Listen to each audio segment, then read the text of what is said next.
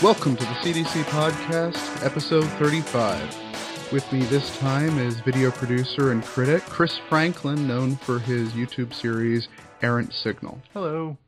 So, originally, Errant Signal started as your blog/website back in 2009, and the video series was almost a secondary purpose to it. Can you, give us the rundown of that early part? Before I really had the video series going, the website was basically a repository for any random idea I had. It was basically a place to put up, random blog posts and rants that I had, or I had a couple video game experiments that were completely unfinished, but I put them up anyway. And it was a while before I really started making it more focused just on the video content. It was a while before the video content even existed, really.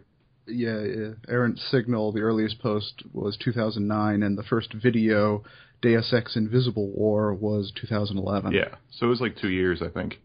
And what pushed you into creating the video content? Frankly, it was just, I was at a time where I was watching a lot of other video content, and I enjoyed a lot of it, and ended up thinking, especially at the time I was seeing this emergence of, I'm trying to figure out how to phrase this in a way that isn't kind of embarrassing, but basically I was watching a lot of nostalgia critic-y, angry video game nerdy stuff, and there was a slow emergence of a little bit more of a critical voice to a lot of that stuff. Your Lindsay Ellis's, your Kyle Calgrens, and I realized that there wasn't really that, at least at the time, there wasn't really much of something like that for video games, and I thought I could fill that role, and started trying to basically do this weird hybrid of goofy, Channel Awesome style comedy videos with slightly informed criticism, and it was a weird time. Yeah, your earlier videos are full of those reviewer tropes of that era. Yeah, and it is something I am not super proud of at this point. For anyone who may not know, that's cutaway gags, talking head in front of a white wall, fake anger.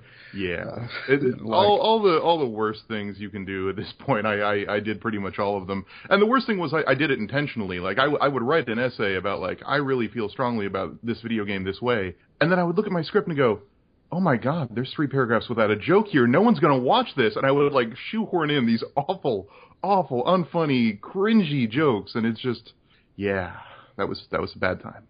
That goes away with your Half-Life episode. There's still some in the Half-Life episode. There's that terrible Cheers joke that goes on way too long. Well, that's what it was the last gas, because as you said you actually did a commentary. Oh yeah, that's right. On that episode. Yeah, that was about the point I realized that maybe I didn't need the jokes. Maybe the commentary itself was enough. Yeah, and I'm glad I made that decision, and I've stuck with it ever since. At the time, did you feel like they weren't working out as you intended, but you just kept going because that's what you were supposed to do? At the time, part of it is that the concept that I had no idea that I didn't know how bad I was until I could put some distance between the episodes I had made and myself.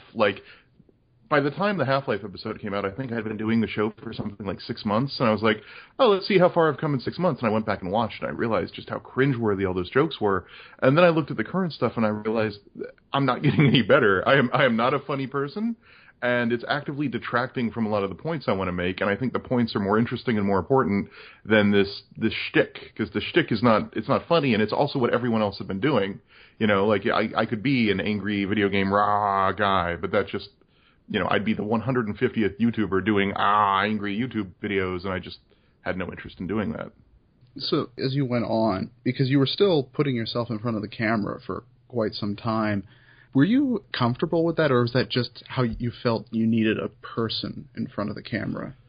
A bit. It was a combination of things. Part of it was that I felt that I needed to, have a face in front of the show, that I needed to have I don't know if a brand or a character, talking it that way just makes me feel gross, but it felt like it needed to be coming from me in some sense and not just a disembodied voice.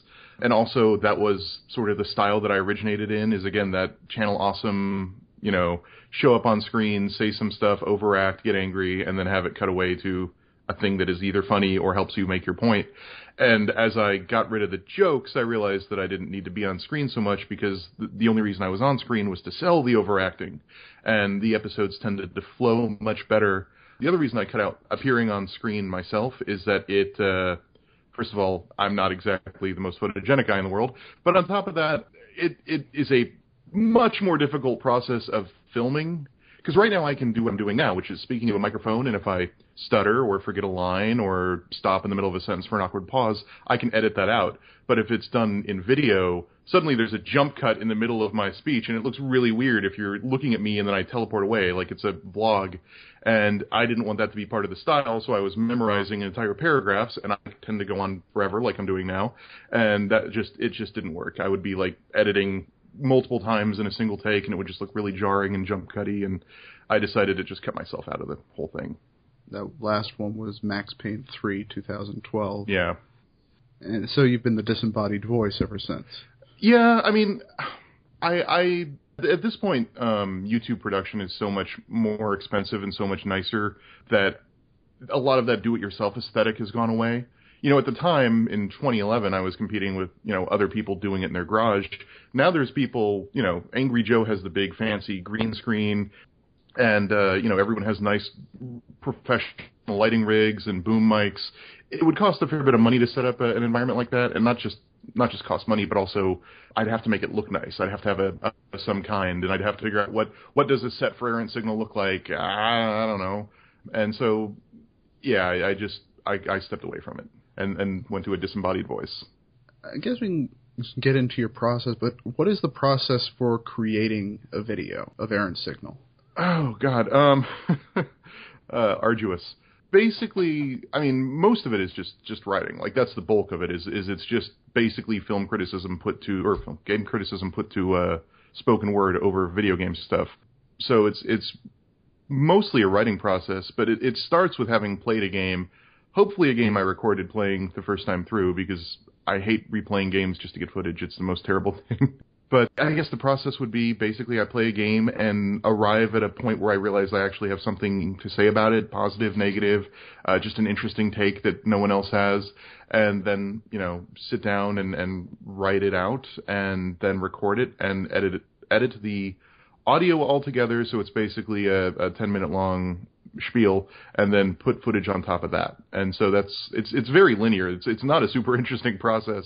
It is very much play game, write about game, record me talking about the thing I wrote, and then layer footage on top of that. The only downside is if I didn't record footage the first time through, after writing my script, sometimes I have to go back and do footage capture, and that is kind of painful sometimes. Do you ever try and match the footage to what is being said, or look out for specific footage? Yes, that's one of the things that makes it so time-consuming. I've tried to become a little bit more lax as time has gone on about that sort of thing, but I try to match the footage on screen in some way to what is being said. At one point, it was almost like a jump cut every sentence, and it was just way too much information to the point where you couldn't even process it, not in a good way, but just in a, jump cut, jump cut, jump cut, jump cut, jump cut. These days, I just try to focus on sort of an area of the gameplay that relates to what I'm saying. But yeah, I do focus on making sure that the editing is really important to me, and I try to make sure the footage being shown, at least in some way, reflects what I'm saying.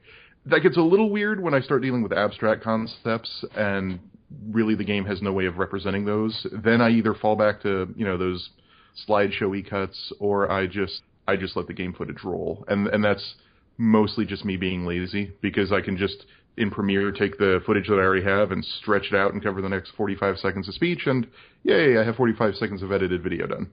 Speaking as someone who does a lot of audio editing themselves, how do you work the audio? Do you ever have to edit or adjust pacing? Because there are certain, I guess you could say there are different expectations for how we perceive video on YouTube than we perceive it elsewhere. I don't know if I do anything for YouTube in particular. I do know that I write for the spoken word, which is not something that I think a lot of other game writers do, just because they usually write articles.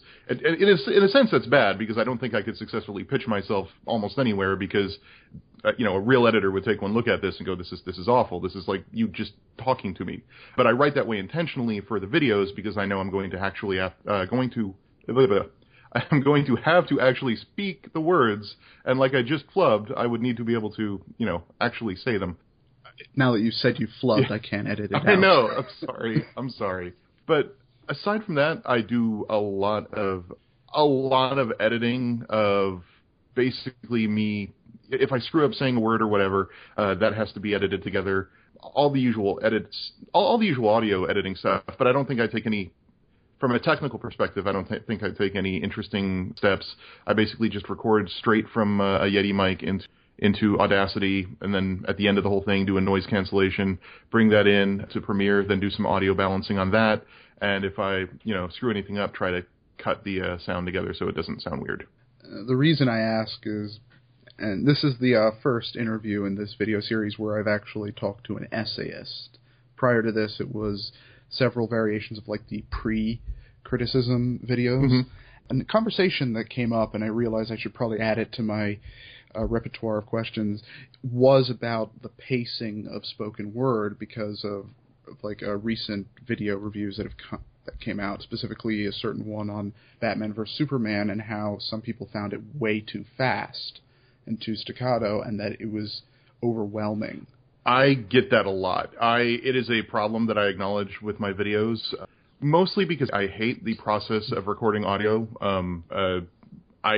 You can hear it in my voice. I go and I stutter a lot, and it's an unfortunate tick, and I sound way more professional in the videos, in part because I edit it properly and make myself sound smarter than I am, but also because I'm consciously trying to slow myself down. And if I can slow myself down, then I can actually find the right words, and I sound like an intelligent human being like I do right now.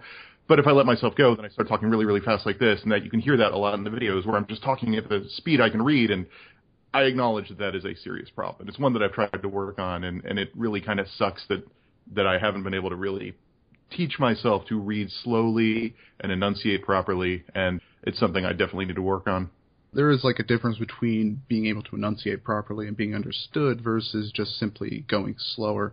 The point I was making was that it almost felt like the people talking on Twitter, it was Nick Capozzello, whose name I still can't pronounce correctly, and others, about like almost a generational divide between the expectations of how fast someone speaks. Like, your videos, they sound normal to me.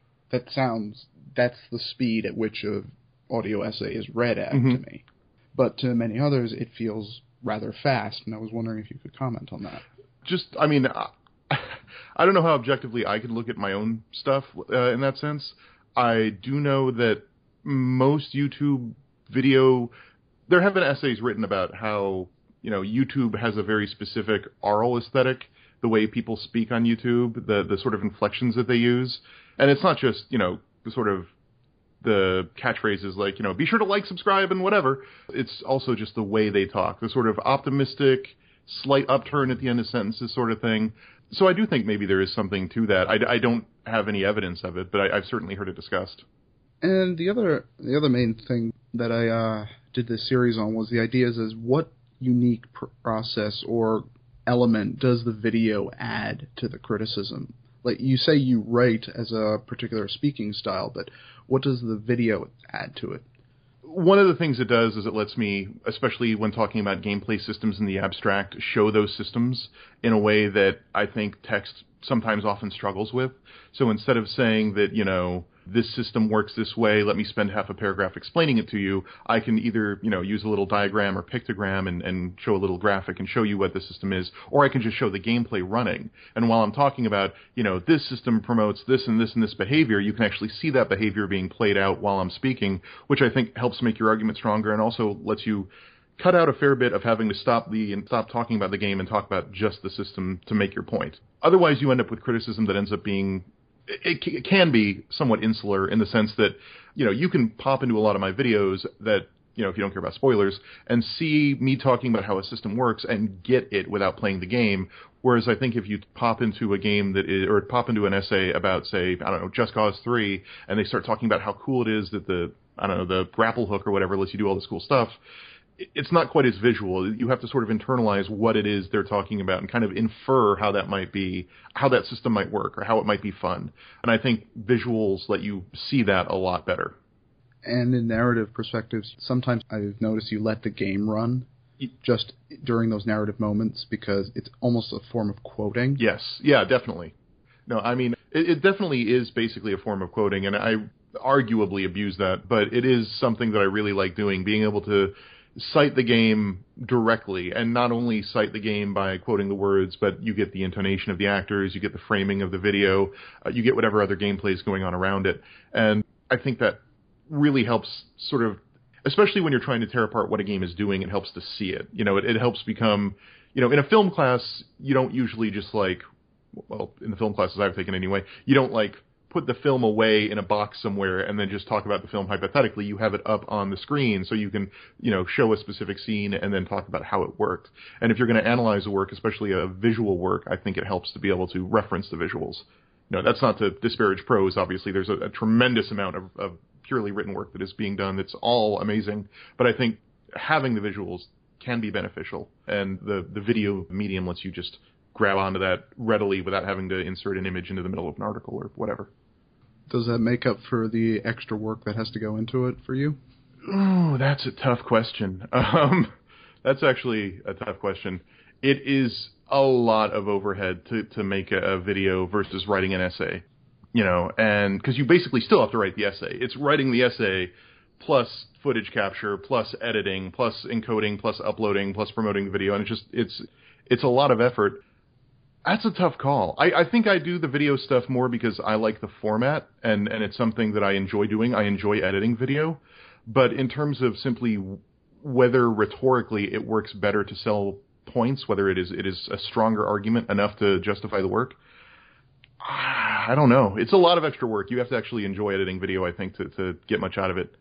I guess on the more cynical side, you could say you'd be more assured that people would see the video than they'd see the written essay. In my case, that's definitely true, because I know no one checks the website as much as they check the YouTube channel. I guess, I don't know, it's tough. Like, it's tough out there for a lot of video channels. There are plenty of good criticism channels out there, too, that, you know, don't get very much coverage. That's weird. Yeah, it's a tough, yeah. I was thinking more on the lines that it's easier to sell a video through, like, social media and promotion that way than it is to... Here's a large blob of text. Yeah, that's true. I mean, that's definitely true. It's easier to have something like that go viral than a blog post go viral. I think, you know, just words, you know, you can do tremendous things with just words, but especially if you're putting it up on a private blog or whatever, it's a lot harder to get, you know, mass numbers of eyeballs, whereas a YouTube video is easily embeddable, it's easily shared on Twitter, it can go viral much more simply than the big blob of text. I feel like I'm going to go back to, like, your history here right now. Okay. Because I found you through Blip, the now defunct video service. Yeah. So I was just wondering, could you comment on, like, what you felt the pros or cons between that versus YouTube were? Sure. Blip had the benefit of basically not being YouTube, in the sense that Blip really didn't do the whole Content ID thing, which really helped... Basically, in terms of video hosting, when I got started, there was Vimeo, which at the time, and they don't do this so much now, but at the time had basically declared war on most video game videos, primarily because they didn't want to become a Let's Play only, you know, Let's Plays eat tons of bandwidth, and for a lot of them, and tons of hard drive space, and for a lot of them, you know, each video maybe only gets, you know, 20, 30, 50, 100 views, and that's it. For this 45-minute part 75 of 500 of Minecraft playing. And they didn't want to be hosting all that and spending all the money to host and send that data out. So Vimeo basically said no video games. YouTube is saddled with Content ID, as everyone knows, and several other problems. What Blip offered was basically the opportunity to have a pseudo-professional space to host a recurring web show. And that was sort of their focus, was... You know, their big flagship thing was basically like a Dan Rather Reports, I think, style show, and then they had all the Channel Awesome people, or the majority of Channel Awesome people, and they had a number of other recurring web shows, which was what I was trying to build anyway, and they had no Content ID and none of the matching problems or DMCA takedowns that YouTube had. That was the good part of Blip. You didn't have to deal with MCNs, multi-channel networks, which at the time when I got started was the only way you could get paid on YouTube. I don't know how that works now. But basically, those were the good things. You were no matter what going to get paid, and it was a site basically dedicated to the format I was working in. The downside for Blip is that not a lot of people went to Blip at all. Even towards the end, no one would go to my Blip videos. And those were the ones I put on my website for a long time. I went back recently and switched all the links out from Blip links to YouTube links because Blip just straight up doesn't exist anymore. Thank you for that, by the way. It simplified having to change the links on our end at Critical Distance. No problem. But like what I ended up seeing was basically I would post a video on YouTube and, you know, within a couple days or a week, I might have 10,000 or 15,000 views, and at the end of the week on Blip, I might have 150. Like, it is literally multiple orders of magnitude off in terms of the audience. And that was really the problem, was that if you could get, you know, if you could get featured on their main page, or if you could build enough of your own audience the way Channel Awesome managed to, then you were going to be fine. But Blip didn't do a lot of connective tissue like YouTube does of the, hey, you watched this video, you'd maybe would like this video. They didn't do anything like that. And the result was basically just you had to self-promote, and I was awful at that, and nobody ended up going to Blip. So I think, you know, a ridiculously small minority of people ever watched any of my stuff on Blip. But it was where I started posting all my stuff first because I was afraid of Content ID and because that was where everyone else was. That was the format I was working in. YouTube is pretty much the only game left in town at this point. I know some people have moved to Vimeo, especially now that they're a little bit more lax with the game stuff, but YouTube still has that audience. The audience for YouTube is ridiculously massive and dwarfs every other audience on every other video sharing platform. Speaking of all the problems, now that they've been highlighted recently with the shaky campaign of Where's the Fair Use and other examples, have you ever personally come into conflict with the DMC takedowns and Content ID program crawlers? None illicitly. I've never had a DMCA takedown. I've never had any company say, screw you, we're taking your thing down via an actual DMCA notice. The only other content ID flag that I'm aware of that I know I had was another early video where I was playing fast and loose with copyright law, even more than I guess I do now, which was the Far Cry 2 episode. I used music from, of all things, the movie Congo, based off the Michael Crichton book, and I think Sony or whoever owns the rights to that music eventually found that and put a claim on there, and I don't think I have that video monetized. I think they get money from that now. But it's legit. I'm not going to contest it. I mean, I could, but it's not even a video about Congo or about that song, so I'm not even going to contest it. They can take that money. So I've never run into serious problems with it, but I know enough people who have, through various means, both, you know, personally and also just sort of know them on the internet, that I know it's a serious problem that still, you know, YouTube's yet to really resolve. In the history of, like, your creating videos, we, like, pointed out the major changes of your styles, the running out of jokes, the Half-Life video, the last time you showed up on camera was Max Payne 3, but, like, how do you feel like you've evolved your style as a critic over the years doing the videos? Style-wise, I'm trying to think of a way to phrase this. I mean, one thing I know that has changed since back in the day, is that I am way, way, way less likely to cast judgment on developers or make ridiculous proclamations about things that I don't know for sure, that I don't have a leak or a source or a interview I can quote or a news article I can cite. I mean, if you go back and watch the Mirror's Edge episode, I was like, obviously they put gunfights in because the game is just EA told them to, because EA is jerks, man.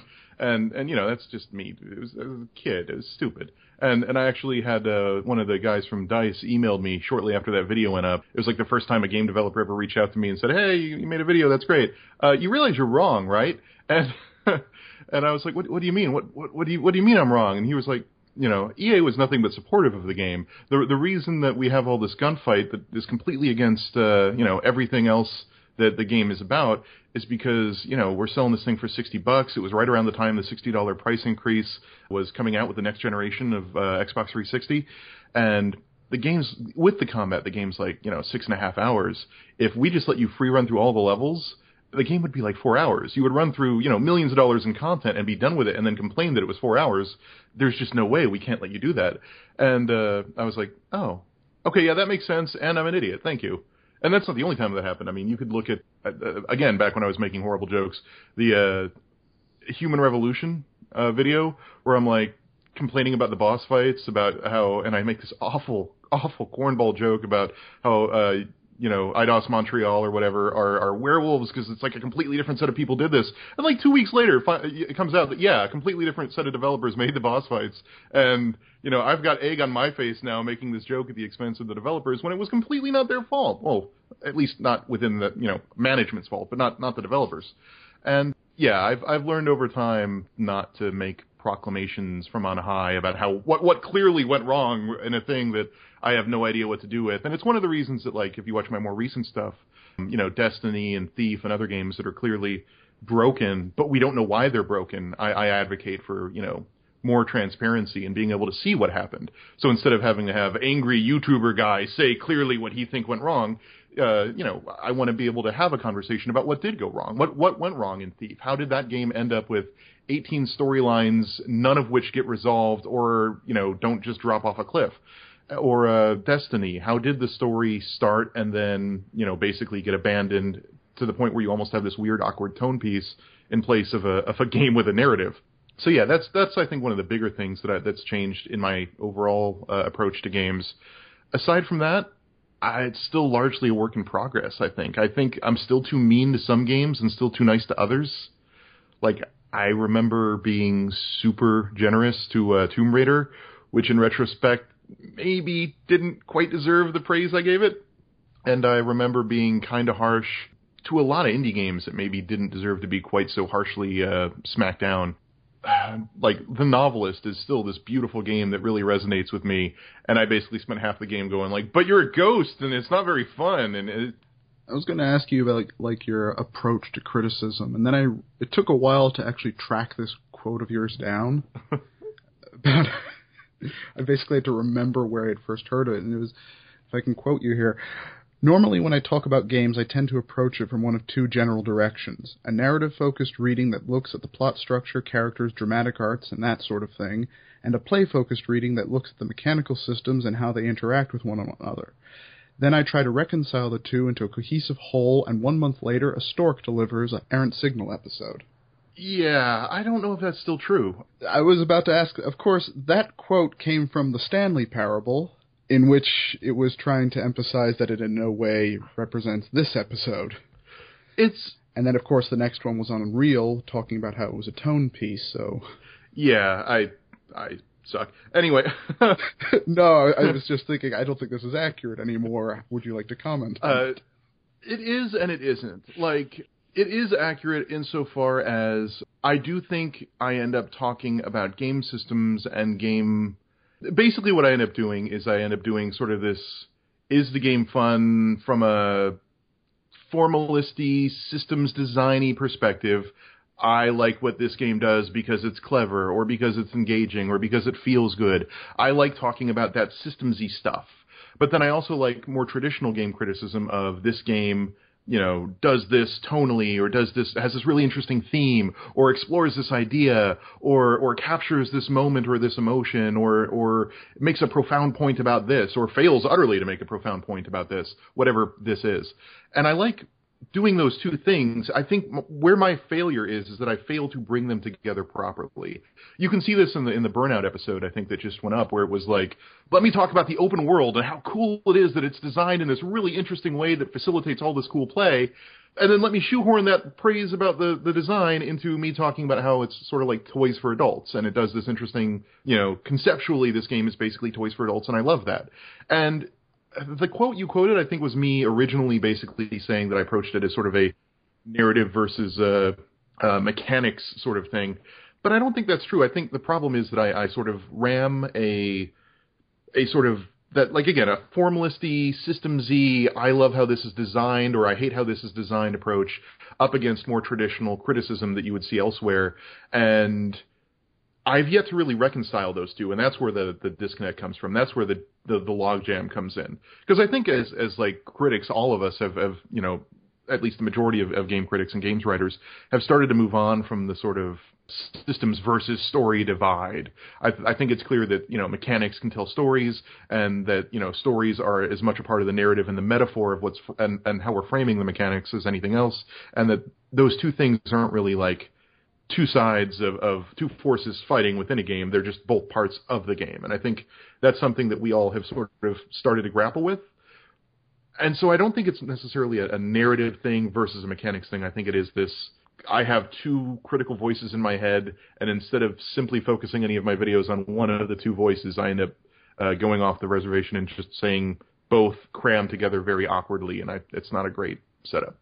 So yes, I guess what I'm saying is, yes, I still do that thing where I jam the two things together, but I think my framing in your quote isn't really the framing that's the reality of how I'm actually doing it.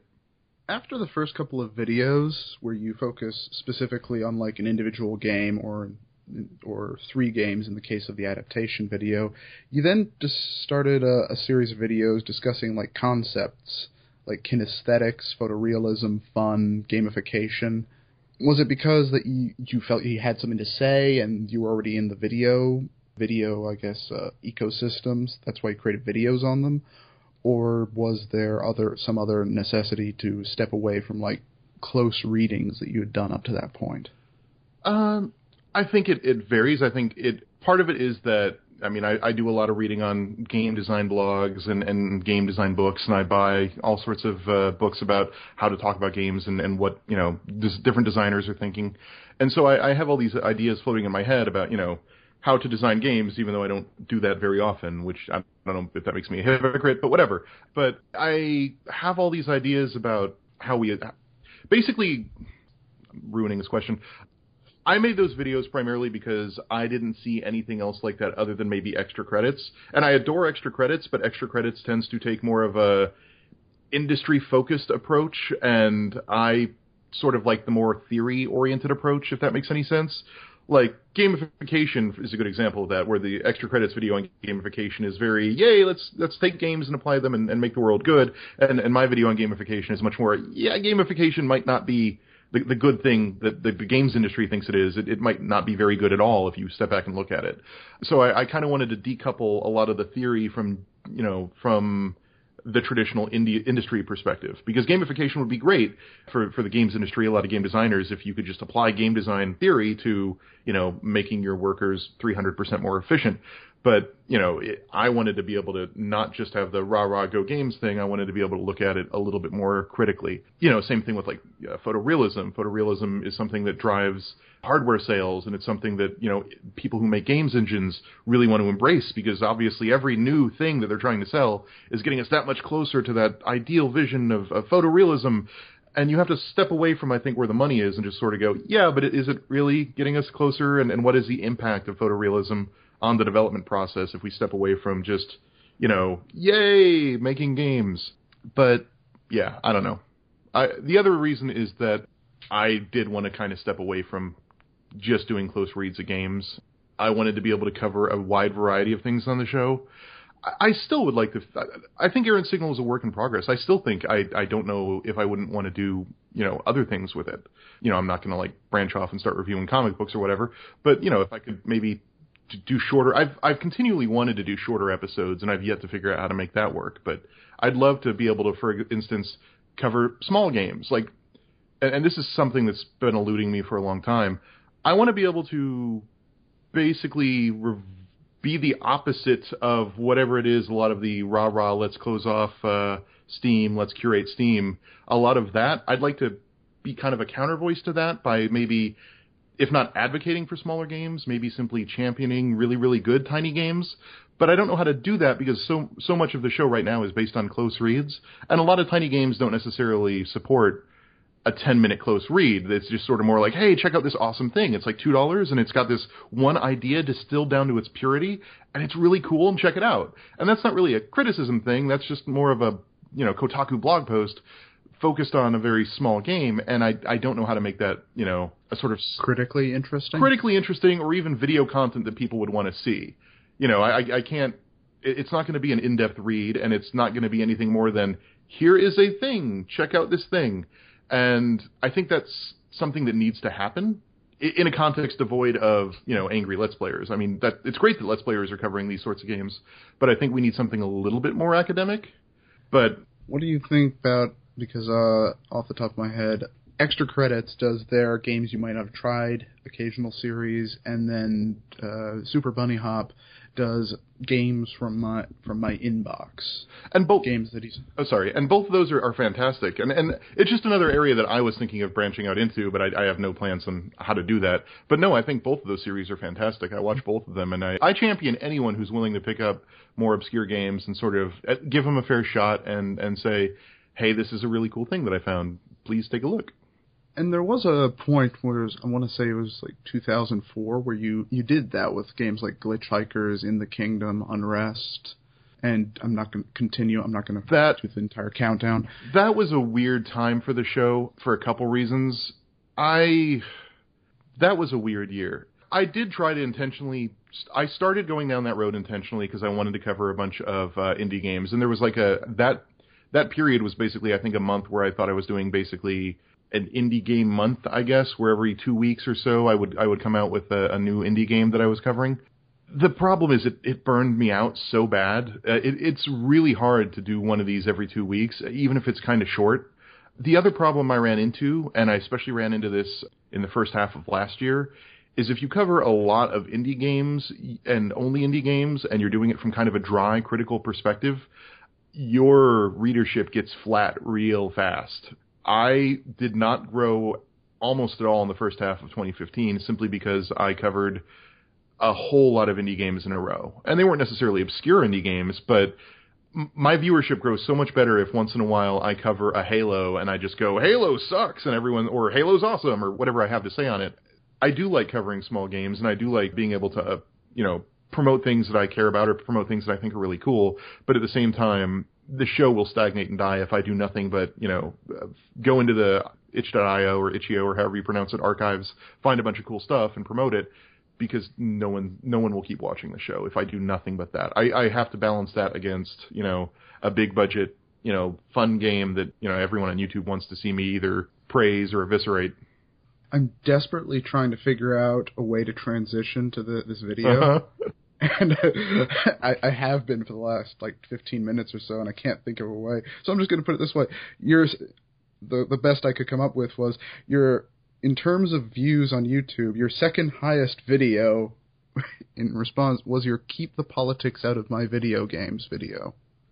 I have what the biggest regret I have about that video is that I was using Premiere Elements at the time, which doesn't allow you to re-import a timeline from, basically Premiere Pro lets you edit everything together in a timeline that has a set of properties, and you can take that entire edited timeline and bring it into another timeline and change those properties. So you can go from a 1080p video to a 4:3 640 by 480 video.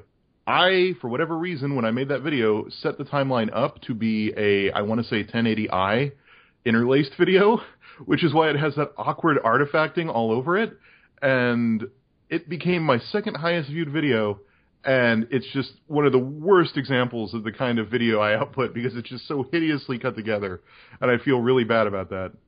But speaking as to its content, and this is why I was desperately looking for a better segue, because it also became one of the bigger references, basically because, 2 years ago, that was the key issue. Oh, yeah. And it still is. Video games are political by virtue that they have something in them and whatever they're saying. And I guess for a while, became the go-to and emphasis of this because it was simple and easy to watch, and it was right there, and it had that great graphics that was just in your face. Keep your politics out of my video games, quote. I wonder how many people either didn't click on it or disliked it just by looking at the title and then just, oh, this guy's an idiot, and then downvoting it or disliking it or whatever. I don't know if I saw it referenced that often as a centerpiece of that debate. I didn't get a lot of flack for it. I mean, I released it, I think, about a year before, everything went down in 2014. So it was kind of an old video at the time, by the time things started really hitting the fan. And I don't remember it being kicked around that much. I know it was occasionally linked once or twice, but yeah, I don't know. Maybe I'm just remembering it, seeing more because I see an old video pop up in my feed occasionally. Yeah, I mean, it's obviously someone was watching it because it's the second most. Do you know what the first most watched? I actually don't know what the first most. Hotline Miami. Really? That's weird. That kind of surprised me, and that was going to be my next question, just by the virtue that it is 40,000 views higher than the politics one. That's bizarre. I actually didn't know that. I had no idea that Hotline Miami is my most viewed video. For a while, it was the Sonic the Hedgehog one, because it was basically a retrospective on all of Sonic, and a lot of people like that. But that's still up there. But that Hotline Miami, really, that is 181,000 views. Wow. I honestly didn't know that. And I'm wrong. Your Keep the Politics Out of Your Video is actually number 3. Number 2 is BioShock Infinite. That one struck a nerve. That Yeah. It always strikes a nerve. But yeah, the Keep Your Politics Out of My Video Game one, I mean, the fact that it's a year older than 2014 speaks a lot to how I think a lot of this stuff has been background noise for a long time, longer than just all that stuff. And I don't know, it's something that's always bothered me. I mean, I saw this on message boards when I was in college 10 years ago about, anyone trying to make any sort of a point, even before things were as charged as they are today, was basically laughed off and brushed off and like, yeah, well, it's just a game.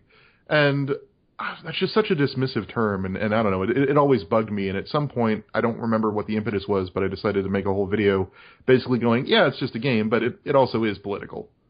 Have you ever thought of going back to a game that you've already done a video on? You did it with Life is Strange, but since that's episodic, I don't think that counts as much.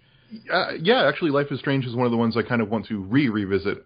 It's part of the crappy thing that I ended up sort of saddled with this format. I ended up with, well, not saddled with it, I chose it. It's not like anyone forced it on me, but what I really need to do is, how do I phrase this?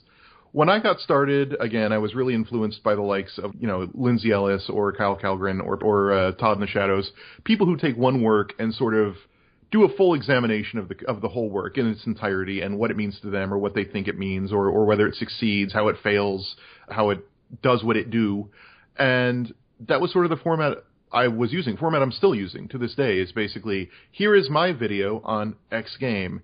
And what I need to learn to do, I think, is instead of just sort of trying to do this 20-minute epic all-inclusive thing that does everything from historical context up through influences and what the game succeeds at, what it fails at, and every random idea that's ever popped into my head relating to this one game to result in this giant cornucopia of criticism that it is my official, codex of this game, and I am done and I will never touch it forever. I need to instead say, let's talk about, and I did this with Fallout, for example, let's talk about Fallout 4 and role-playing and how role-playing works within the context of Fallout 4. That way, if I ever want to go back to Fallout 4, it can be Fallout 4's broken main narrative, which is totally true, or Fallout 4's flirtation with user-created content, which could be its own essay. And that's really something I need to learn to do, is stop approaching these things holistically. My problem is I'm addicted to that idea of providing enough background context and enough, here is how this game got made, that I end up spieling about the whole thing and it becomes this definitive thing. And Life is Strange is one of the games I'd like to revisit, actually. I got a lot of justifiable flack for my second Life is Strange video, and I'd like to go back and revisit it, talk a little bit more about the relationship between the two protagonists, and cover some of the side characters that I think I basically ignored in the interests of talking about the overall themes of the work, and basically be able to do a little bit more specialized stuff. So yeah, lots of games I'd like to go back and recover. I need to stop trying to cover the entirety of a game all the time. Do you have any words to say about what you tried to codify as your shortwave transmissions, the shorter videos? Only that they failed. Really what I want to do, here was and remains my goal for what a shortwave transmission should be if I could break myself of the habit of doing what I do. What it should be is closer to what, say, Total Biscuit is able to do when he just, hits record on a video and goes on a long spiel about whatever he's feeling. And it doesn't necessarily need to be short in terms of length. My goal with them is short in terms of turnaround. I really wanted something that could be either a really tightly edited thing like my normal stuff, only it's a minute and a half long, or maybe a 20-minute long ramble, but a 20-minute long ramble that I could turn around in a Sunday afternoon. That way I could have regularly delivered chunks of content to anyone that would want to watch, and Errant Signal could be the main long-form, considered criticism that is tightly edited, that is very, very traditionally what I do. My problem is I sit down to create one of these things, and it just turns into an Aaron Signal episode that's maybe a minute and a half shorter and still takes me a week and a half to make. And that's the real problem with them, and that's why they've been a failure. I really need to be able to commit to myself to this idea of going out without a script and just rambling like I'm doing now, which I don't know if there's even an audience for, but we'll see. Or basically just being able to convince myself to work within the confines of, you have 400 words, 500 words, 600 words, not a 3-page essay, 500 words. What do you want to say about this little tiny thing? Go. And it's one of the problems of being a YouTuber is that you don't have an editor. There's no one to tell you no. So as soon as I start going, but it could be a 3-page essay, and I start going down that path, there's no one to smack my hand and tell me not to do that. And that has been the problem with shortwave transmissions. It's just, I want something that can get rapid content out quickly, something that really needs to happen if you want a successful YouTube channel. And it's just something I've struggled with. I feel like I commiserate with you a lot on the fact of not having an editor or someone to tell you no when you come up with an idea. Yeah, because the thing is, it's even worse when you think, this sounds cool, and then after you finished it and you publish it, it says, was that really as cool as I thought it was? It's too late now. Yeah, exactly. It really is a problem with YouTube. I really, really don't know. Like, there's a lot of this movement towards new media, and YouTube is the future, and the whole print versus video thing that's been going on over the past couple of years. And I don't know if YouTubers are aware of how much they're missing out by not having an editor, not having someone to maybe smack their hand bit back, or even just have an editorial voice to guide them a little bit. It's something that I'm acutely aware of because I'm friends with and follow so many games writers that, speak praises of their editors and working with people that help make their pieces stronger.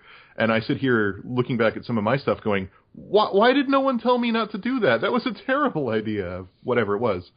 I am in print, and I'm still in that same situation. So, oh, God. Go back to rewind a little. How do you choose what games to make video on? What are you looking for in the game or in your reaction to a game? Mostly just looking for a reaction to a game. There's a lot of games I play that are serviceable games that for whatever reason I just don't have anything insightful or cool to say about. Like, I am currently working my way through Salt and Sanctuary, which is like this really fun Bloodborne / Dark Souls in 2D game. And about my only real insight is about how it really highlights how Castlevania is sort of basically a proto Dark Souls, in the sense that, like, take Castlevania or Symphony of the Night and make it more about defense than offense, and you've got Salt and Sanctuary. But that, I can't stretch that out, right? Like, that's not a video, that's a pithy tweet. I can't turn that into a video essay. So really what I'm looking for and how I decide on what games to cover is, do I have a response to it? Do I have a strong emotional response to it, either because of nostalgia or because I hate it or because I love it and I need to share my findings? The other thing that really drives my decision-making is, what have I done lately? Like I said, 2015 taught me a lot in terms of, I cannot go from small indie game to small indie game to small indie game to small indie game if I want the channel to grow. So it's really more like, I just did Burnout Paradise, which is kind of old and kind of retro and kind of big name. So I think maybe the next thing might be kind of indie-y, a little bit more artsy, a little bit less crowd-pleasing. But then if I do 1 or 2 or 3 of those, then it's going to be time to be like, well, the new Doom game's coming out. Time to cover the new Doom game. And that's sort of how I judge it, is basically, what have I done lately, and how can I simultaneously do the artsy stuff that I want to do while also maintaining the growth of the channel. Also, I was going to ask, given the release of some of the videos, may have to go a little further back, but given their release to the release date, like The Last of Us and BioShock Infinite, it was obvious you were going to have some reaction to those games. Yes. Given their just everything around them, and they are that big budget trying to be about something. Have you ever gotten like a video game that was big budget you thought you were going to have a reaction to, spend all that time playing the game, and then realize, oh, that was a waste? Yes, I did, actually. The one that pops immediately into my head, because I was so ready to sink my teeth into it, was Battlefield Hardline. I was so ready to rip that game apart, and it is so milquetoast. It's not without sin, but like, I was looking for red meat to sink my teeth into and just go like, oh my god, this game is just awful. And I play it, and it's basically like, what if Law and Order and Miami Vice slowly became a cartoon, is basically what it is. Like, it starts out with actual police work, and you could probably do a video essay on the first 3, maybe 4 levels, where it starts out as, you know, actual police work. You're going into poverty-stricken neighborhoods. There's a lot of, not necessarily stereotyping, but a lot of questionable things happen in the first 2 or 3 levels in that game. But at some point, you're basically fighting the corrupt cop that is stealing, basically helping the drug runners, and you're in an AC-130 airplane firing down on a tank. And at a certain point, it stops being a meaningful commentary about police and starts just being a battlefield game, right? Like, it stops being this thing that you might actually have a strong opinion on because it's relatable and topical and something that, you know, that is something that is worth discussing critically, and becomes this big, bombastic, cartoon destruction fantasy world, and not even in a meaningful way, right? Like, it's not even like, you know, talking about police militarization or anything. It's just straight up like, you start watching a Law and Order episode, and then you go up to make a sandwich, and you sit back down, and, you know, Transformers is on, and that's what happened. It just turned into Transformers the movie. And you went from something that kind of feels relatable to something that's just so bombastic and over the top that it's meaningless. And that's what happened with Battlefield Hardline and me. And I went in there really ready to have a strong opinion, and I came out going, yeah, it's got issues, but I can't. In this particular circumstances, because you have like the likes of Austin Walker, who wrote, it's got to be like a 2000 brilliant like pre-review of it. And do you feel it's like also it's you who couldn't like find anything interesting into because of who you are? Oh, totally. Like, I was ready to look at it and tear it apart, but all I had was basically me, you know, white dude saying this made me kind of uncomfortable. And, you know, the first 3 levels of this game are kind of vaguely racist, but I can't speak the way like Austin Walker can speak to a lot of the more subtle things at play and speak with the sort of pathos and sort of the authority on that stuff. I absolutely couldn't. It was basically, yeah, I would agree with that. What other, like, because I assume you watch other critical videos on video games or read other people's, how much does that influence what or how you review a subject? I don't know if it influences what I review. What I review is very much whether I have something to say about it. How I review, I think it all changes the discourse. I think reading a lot of, I'm trying to figure out how to phrase this. There's basically 2 ways to read that question. One way is like, how directly does the selection of things I watch change the way I talk about games? And the other thing is sort of, does watching other people influence me at all? And yes, definitely, that is the case. Like, every piece I read changes the way I look at a lot of games. And I don't know if there's a lot of, I'm trying to think of a good example. I can't think of anything. I'm sorry. I blew this question. Well, the beginner's guide where you directly had to reference the fact that people thought it was real and were trying to wonder if it was ethical to keep. That, I think, was a bit of a special circumstance just because it was... That's probably a more outrageous example of what I was trying to ask. But. Yeah. I do read stuff, like...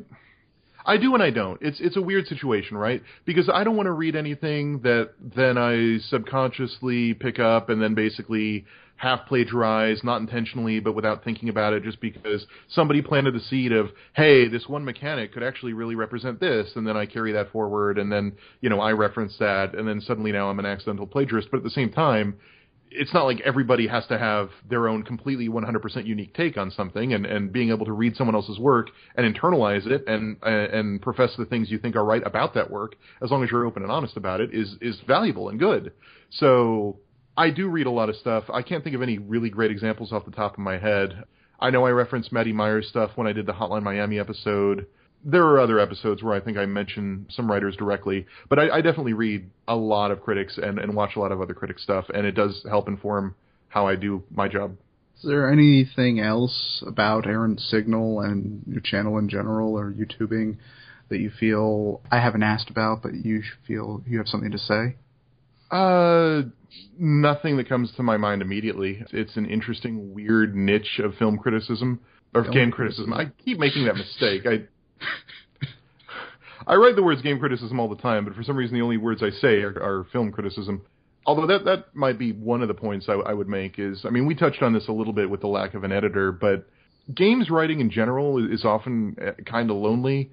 Games YouTube videoing can be really soul-crushingly lonely sometimes. And that's sort of an interesting thing that I didn't really know going into it. And finally, this is how you can always tell that we're near the end. What is your favorite video game of all time? Oh, God. I didn't know that would be on here. I hate doing favorites. Oh, God. This is becoming a sort of sadistic pleasure on my part. Because everyone hates this question. Favorite in what sense? All up to you. God, I have to pick one. I can think of a million different games that could qualify, but I guess I'll go with a really boring conservative answer, and I'll just say Doom is probably my favorite. It's perhaps the most directly influential game that I've played on the aesthetic of games that I like, the sort of games that I like. I like first-person stuff a lot, not just shooters, but first-person almost anything. I like that as perspective. I dig the game feel of Doom. I like how personal it feels. I like what would at this point pass as really, really lo-fi aesthetics. I'll go with Doom. There's a bunch of other games that could maybe reach that level, but I'll go with Doom. All right, pimp your stuff. I'm Chris Franklin, and I make Errant Signal. You can see me on, I think my YouTube channel is youtube.com/Campster, but I don't know how YouTube URLs work, and at www.errantsignal.com. Patreon, yes. I also have a Patreon that I believe is patreon.com/ErrantSignal. All one word. And if you enjoyed this podcast and enjoy listening to the interviews we have here on the Critical Distance Confab, please rate us on iTunes. We'd much appreciate it. And if you like this and all our other projects at Critical Distance, you can take a look at our Patreon, patreon.com/CritDistance, and feel free to support us if you can. Thank you, Chris, for coming on. No problem. It's been a blast. Yep.